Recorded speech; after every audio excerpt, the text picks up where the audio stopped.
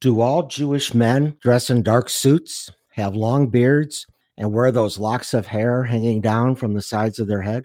Can Jewish women wear pants? I'm Rabbi Jordan Parr, and today we'll explore the different streams of Judaism. This is Torah for Christians. Do all Jewish men dress in dark suits, have long beards, and have those locks of hair hanging down from the sides of their head? Can Jewish women wear pants? I'm Rabbi Jordan Parr, and today we'll explore the different streams of Judaism. This is Torah for Christians.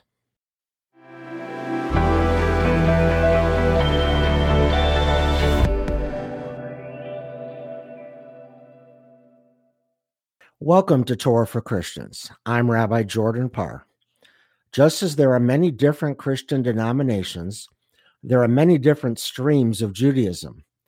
To think that all Jews pray, eat, marry, learn, or even believe the same way is like saying that Catholics and Unitarians worship Jesus in the same manner. There are two major divisions among Jews, the Ashkenazim and the Sephardim.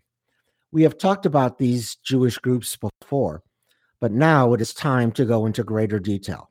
Let's start with the Sephardim, Jews whose ancestors once lived in Moorish Muslim Spain from about 700 CE until 1492. Sepharad is the Hebrew name for Spain. Jews had been living in Spain as early as Roman times.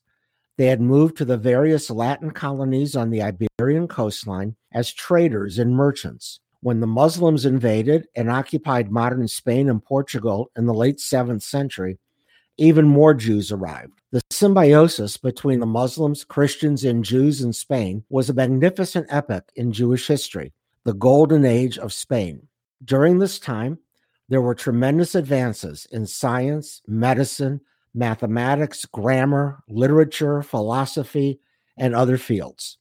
For the first time, Jews wrote secular poetry and pioneered advances in maritime science, such as the invention of the mariner's astrolabe, which enabled explorers to determine latitude and sail around the world.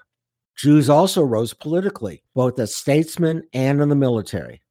Jews traveled freely amongst the Muslim lands, being agents of commerce between Muslims, but also between Muslims and Christians, as European Christians and Arab Muslims were often at war with each other. Importantly, the Muslim world was highly centralized, with edicts issuing from the caliphs, rulers who lived in Spain, Cairo, and Baghdad. Parallel to this Muslim structure, the Jewish communities also became highly centralized. In Baghdad, the Jews had an exilarch, a political leader, and a gaon, a religious leader. Their edicts applied throughout the Sephardic Jewish world, leading to a uniformity of practice not seen in the Ashkenazic European world. In 1492, King Ferdinand and Queen Isabella married, thereby completing the Catholic reconquest of Spain. They promptly expelled the Jews from Spain. These Jews migrated to places such as the Netherlands, Italy, Poland, North Africa, and the Ottoman Empire. Notably, most of these countries were under Muslim authority. Islam always accepted the Jews as people of the book, and they had special status in society. Not as high as Muslims, but they were not forced to convert or die, as were pagans. The Sephardim were united by a common set of religious beliefs and, importantly, a common language called Ladino. Ladino is a polyglot language, a combination of Castilian Spanish, Hebrew, Arabic, and other native tongues. It is still spoken today among many Sephardic Jews, especially in Israel. Of course, there is no one typical Sephardi Jew. A Sephardi from Morocco has different customs and some unique holidays than, say, Sephardic Jews from Syria, who have their own customs and traditions. Each community was and is vibrant in its own way. Of course, there is no one typical Sephardi Jew. A Sephardi from Morocco has different customs and some unique holidays than, say, Sephardic Jews from Greece, who have their own customs and traditions. Each community was and is vibrant in its own way. Before we discuss the Ashkenazi Jews, We should also mention Jews who are neither Sephardi nor Ashkenazi. One group is the Amharic-speaking Beta Israel, the Jews from Ethiopia. These Jews lived in Ethiopia for millennia. We have no idea how they got there and were unknown to the larger Jewish world until the mid-20th century. Yet they proclaim their lineage from the union of King Solomon and the Queen of Sheba, whom they claim returned to Ethiopia, the land of Cush, pregnant by Solomon. Due to war and famine in the late 20th century, Israel airlifted virtually the entire community and resettled them. While their integration into Israeli society has been difficult at times, they represent a vibrant and influential Jewish group in Israel. Another group is called the Mizrahi, Eastern Jews. These are Jews from lands such as Iraq, Iran, and Afghanistan, even from India. These were large, vibrant communities who, due to war, politics, and other factors, have been forced to leave their homelands and resettle in Israel, the United States, Europe, and elsewhere. They spoke languages such as Judeo-Arabic and Judeo-Persian, unifying languages. In a minute, we will talk more about the Ashkenazi Jews. But first, let's take a short break. I'm Rabbi Jordan Parr, and this is Torah for Christians.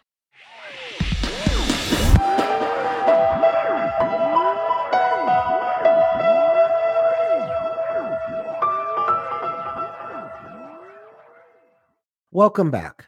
I'm Rabbi Jordan Parr, and this is Torah for Christians. Before we return to our discussion of the streams of Judaism, I want to thank you for listening to this podcast. Please remember to rate and review this episode, as well as previous episodes on Apple, Spotify, and other great podcasting sites. Also, you can like us on Facebook. Let's turn now to the Ashkenazic Jewish community, the Jews whom you probably either know or know of. Like the Sephardi and Mizrahi Jews, there is no one characterization of this Jewish community. Ashkenaz is the lands of Central and Eastern Europe. We can say that Ashkenazic Jews come from, and often still live in, countries such as Germany, Poland, Russia, Hungary, France, and England. In addition, Ashkenazi Jews make up most of the Jewish communities in the Americas, Australia, and New Zealand. But please remember that there are also Sephardi and Mizrahi Jews across the world as well. The Ashkenazic European Jews had a vastly different experience than the Sephardim. Unlike the Muslim world, medieval Europe was highly decentralized. Lands such as modern Germany were broken into various fiefdoms, with Jews living amongst the serfs in small villages. There was no central religious or political authority for Ashkenazic Jews.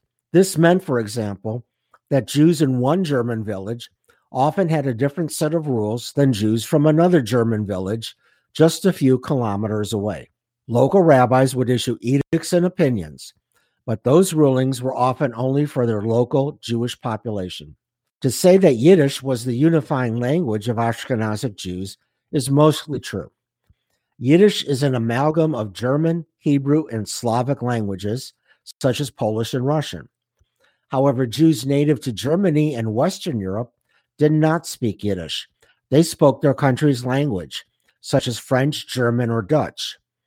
Many Yiddish words and phrases have entered the English language, and most of what we will call Jewish-based entertainment, like Fiddler on the Roof or The Marvelous Mrs. Maisel. Much of that is Yiddish and therefore Ashkenazi-based. But today, few Ashkenazim speak Yiddish as their primary language outside of the ultra-Orthodox communities in Israel and elsewhere. As the Ashkenazi Jewish community was more decentralized than the Sephardi community, different worship and living styles developed, depending upon where Jews lived. When Jews from Hungary, for example, immigrated to the United States, they would establish the, quote, Hungarian synagogue, where they prayed in their own style and socialized with Jews of similar background. And they might not associate with, say, the Jews who worship at the, quote, Krakow synagogue on the next block, because they were Polish. This changed over time, but it does speak to the various styles of worship in Europe before the Holocaust. Ashkenazic Judaism is divided into several different streams. We will briefly speak about each of them here, but they will each get their own individual podcast episodes in the coming weeks. Among these streams are the Reform, Conservative, Reconstructionist, and Orthodox movements. And of course, there are many different Hasidic communities, each with their own unique structure and style of worship. Orthodoxy and Hasidism are the two streams that adhere most closely to Jewish tradition and laws.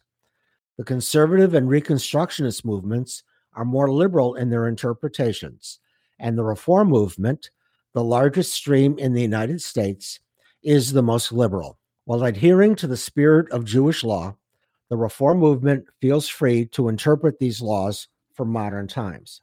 Throughout this discussion, I have used the word streams of Judaism rather than denominations. To be a member of a Protestant denomination requires a formal declaration and affirmation that a Christian believes and worships in a way approved by that denomination. A Catholic, of course, must affirm his or her belief in the Catholic Church and the Pope as God's emissary on earth. And while a Southern Baptist and a Methodist might be personal friends or even married to each other, the Southern Baptist cannot join a Methodist church without undergoing an indoctrination program, and vice versa. Christians join a specific church of a specific denomination. In Judaism, it is different. While we certainly encourage Jews to join a synagogue, there is no formal indoctrination in any of the streams. All a Jew must do is to walk into a synagogue, pick up a prayer book, and then become part of that community. The learning comes later, often by practice as much as by a formal process. While there are certainly major differences between the streams, as we discussed in our very first podcast, Who is a Jew?, the only formal training program is for people who wish to become Jews. Personally, while I am an ordained Reform rabbi and lead a Reformed Jewish congregation, I am equally comfortable and am welcomed as a member at a conservative Jewish congregation. No declaration of faith is required. I look forward to exploring these different streams of Ashkenazic Judaism in the coming episodes. It's going to be a great exploration of today's worldwide Jewish community. I want to thank you for listening to Torah for Christians. You can listen to and rate previous episodes on Apple, Spotify, or other popular podcast outlets. Also, you can like us on Facebook and Instagram. Have a great day. And remember, Inei Matovu Mana'im Shevet Achim Gam Yachad. How good and how pleasant it is for us to dwell together in unity. Lehitlaot, till we see each other again. I'm Rabbi Jordan Parr, and this has been Torah for Christians.